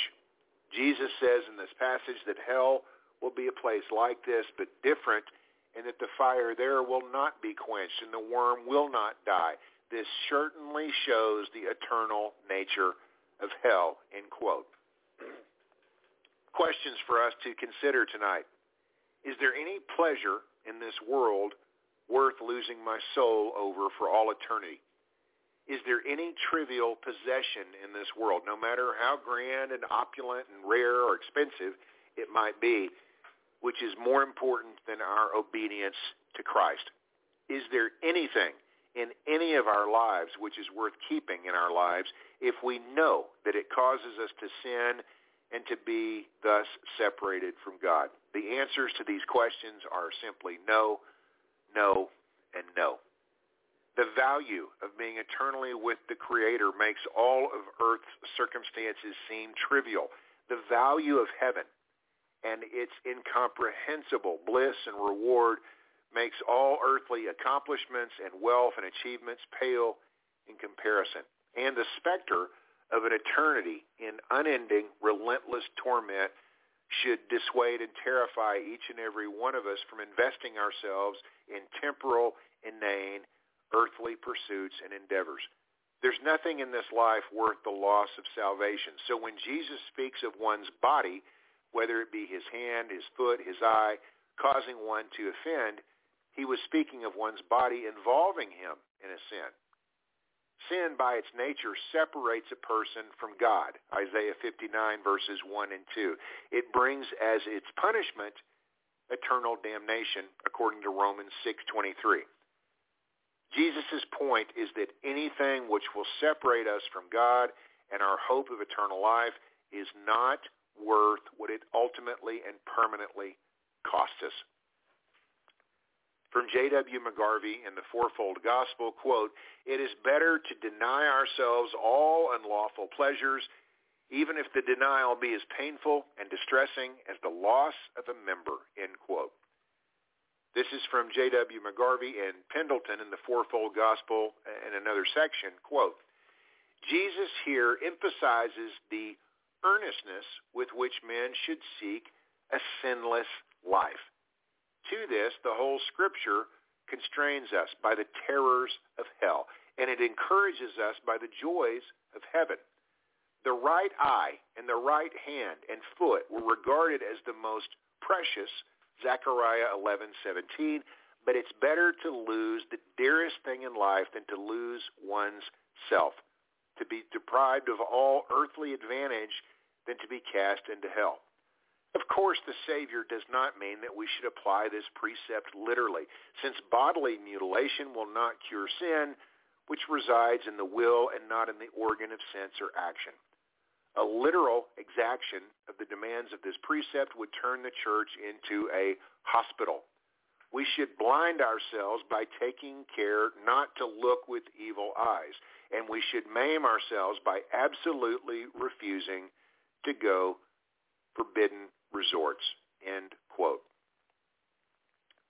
This is from Keith Sharp in Truth Magazine back in August of 1978, quote, are there things in your life that cause you to lust? Do you like to dance, go mixed swimming, read lurid magazines, listen to filthy music, watch obscene movies and television programs? Is there a social contact that causes temptation? Cast it from your life immediately. No earthly thing is as valuable as your soul. No sacrifice is too great to save your soul. It is better to sacrifice the dearest thing in this life than to lose your soul in hell, end quote. The verses that we've looked at tonight are not isolated. There are other numerous New Testament verses which refer to and deal with the concept of self-denial, and these are often painful and difficult to consider. This is categorically turning one's back to the world around them, but this is a theme which appears repeatedly throughout the New Testament. Matthew chapter 16, verse 24, Jesus said to his disciples, "If anyone wishes to come after me, he must deny himself and take up his cross and follow me." Mark chapter 8, verse 34, he summoned the crowd with his disciples, and he said unto them, "If anyone wishes to come after me, he must deny himself and take up his cross and follow me." Luke chapter 9, verse 23, he was saying to them all, "If anyone wishes to come after me, he must deny himself and take up his cross daily and follow me." In 1 Peter chapter 2, verse 11, "Beloved, I urge you as aliens and strangers to abstain from fleshly lusts which wage war against the soul." There's a term that I want us to consider tonight, and that being the term fleshly lusts. The Greek term is sarkikos, meaning fleshly or carnal desires. The definition from Thayer's Greek lexicon, having the nature of flesh under the control of the animal appetites, governed by mere human nature, not of the Spirit of God.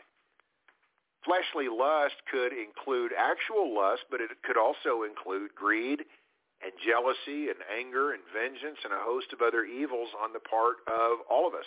What causes one person to stumble will inevitably vary widely from another person's pitfalls.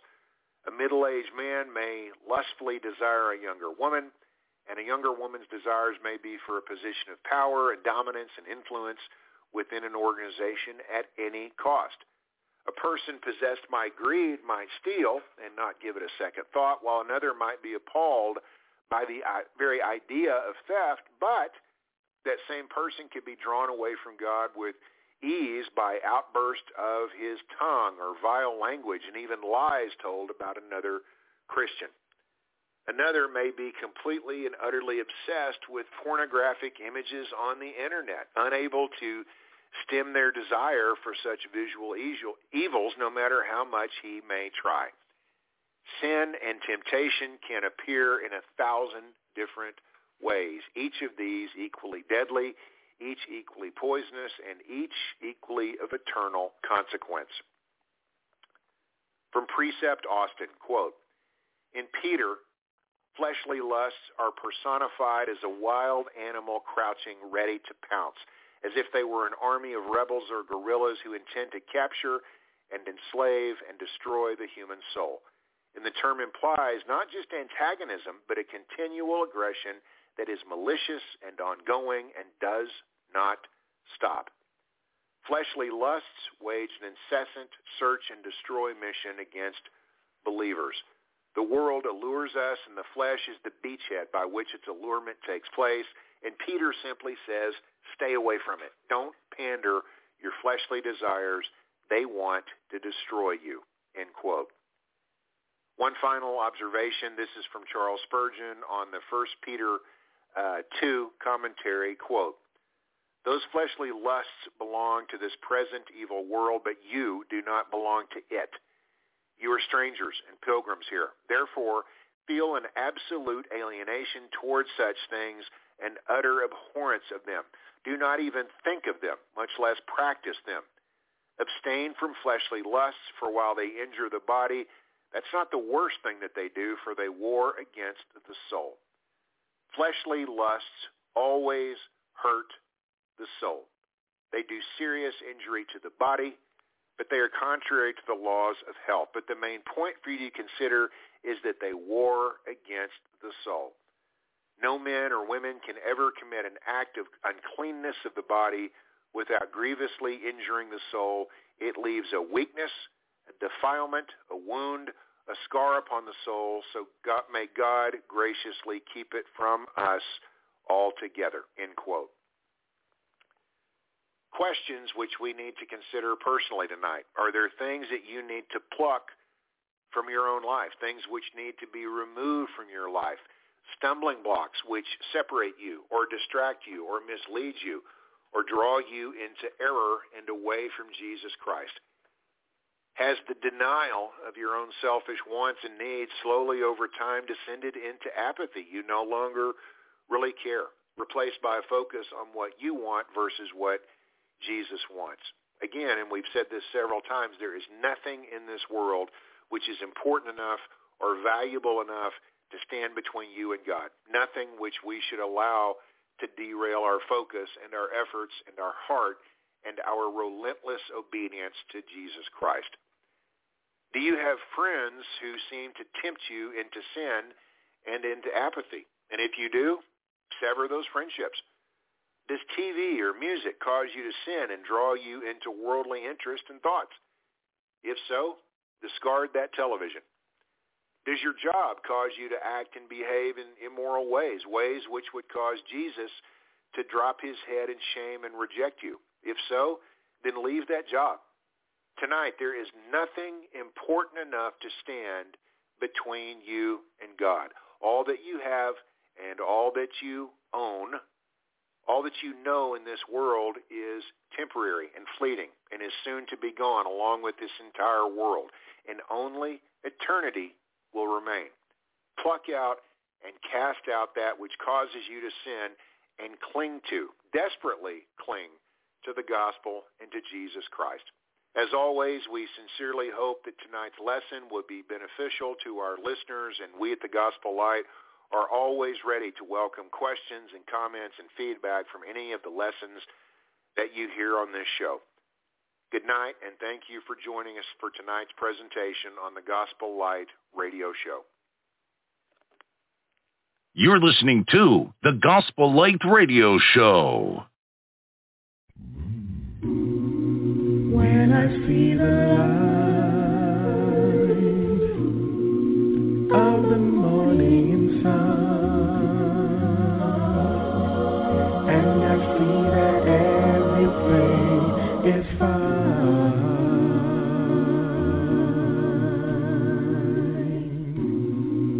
I lift up my eyes and I begin to pray. Because I know the love of God is mine.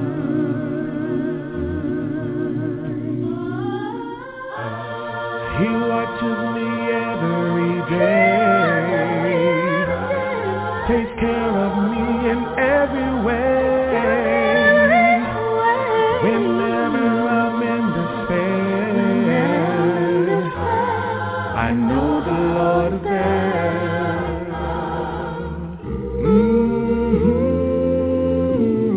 Now what a wonderful Father we must have, for the way He loves us all, one and all.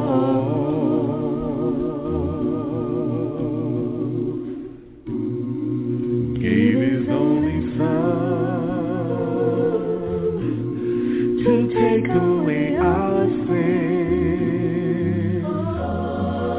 Then He gave His life upon the cross.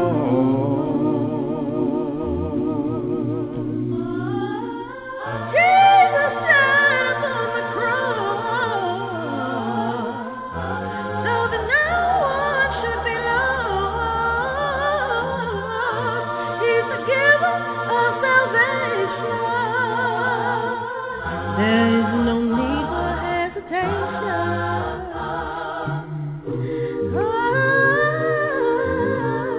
Oh,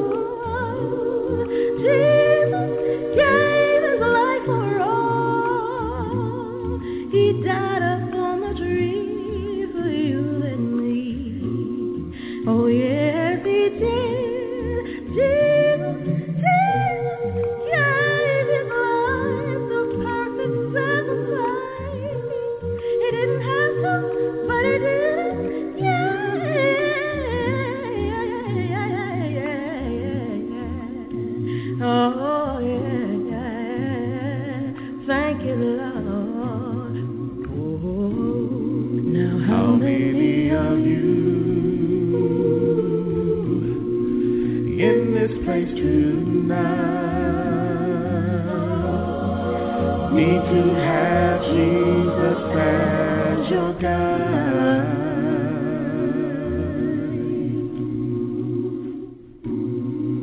Just give him your heart, your soul and your mind, and he will give you eternal life. He watches me every day, takes care of me in every way. Whenever I'm in despair, I know the Lord is there, yeah. When I see the light of the morning sun, and I see that everything is fine, the love of God. You're listening to the Gospel Light Radio Show. Ladies and gentlemen, I want to thank you for tuning in to our broadcast on this evening. We certainly appreciate those who've been following our radio show on Blog Talk Radio, as well as on social media, Facebook Live. My co-host, Robert Lee Johnson, he answered our shouted-out question on the broadcast tonight. He was live on Facebook. You can go to his Facebook page and see that presentation. He did a great job answering that question. That was a very tough question. I hear that question a lot. He did a great job. And I want to thank my co-host, Dr. Frank Washington, for his lesson on the broadcast thing. Frank always does a great job as well, and my co-host, Tim Bench. I'm just appreciative of all these men who join me in their efforts on this broadcast to preach the glorious gospel of Jesus Christ. And I don't take any of this for granted. Ladies and gentlemen, we are just thrilled to be able to bring you a weekly broadcast. And it's our prayer that the lessons that we're given on this radio show have been beneficial to your spiritual lives, and your relationship with the Lord has been strengthened, because you're not only tuning in this radio show, but you're giving yourself over to a study of God's Word. I'm your host, Steve R. Butler. I'm on behalf of all of my co-hosts on this radio show. We really do appreciate your love and support for these radio programs. Good night, everybody. God bless you. You're listening to the Gospel Light Radio Show.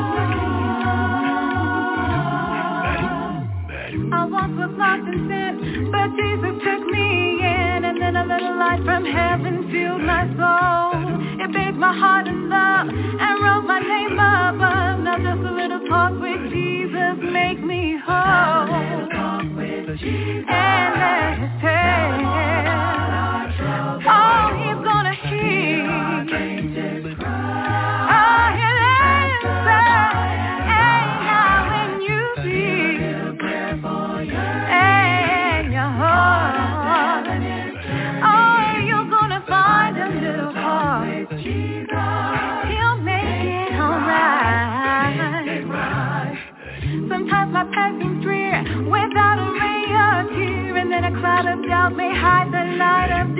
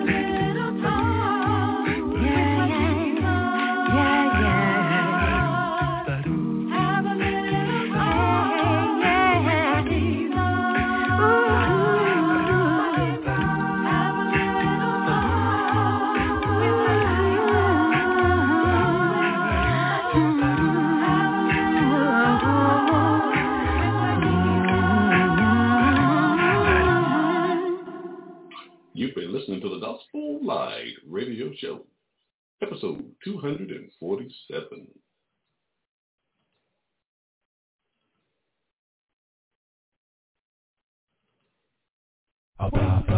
There are two things appointed to a man, to live and to die. When your soul departs from this earth, will you be ready? When my Jesus comes again, I'll be ready. Oh yes, I'll be ready. Not too long ago, I found the Lord.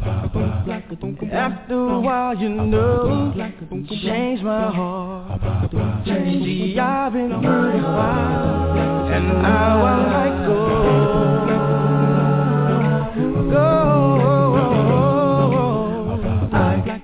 I've been in the storm, floods and the rain. I've been rebuked and scorned, so much pain. I still here, because what he told me, Jesus said, since he's coming back, I'll be ready. I'm ready. He can't come and get me. I'm ready. If Jesus were to come back tonight, I'm ready. He can't come and get me. I'm ready. If Jesus were to come back tonight, I have learned to wait, to just endure. In bed I don't wait, I trust the Lord. May not come when I want, but it's right on time.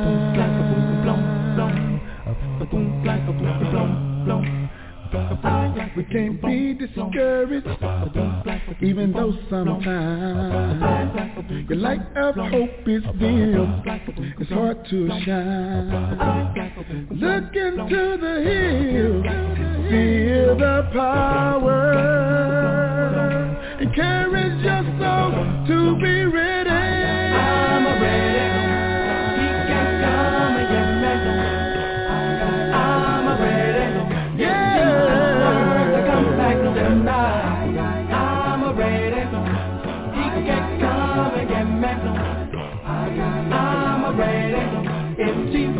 start to come back to God. Trouble will come.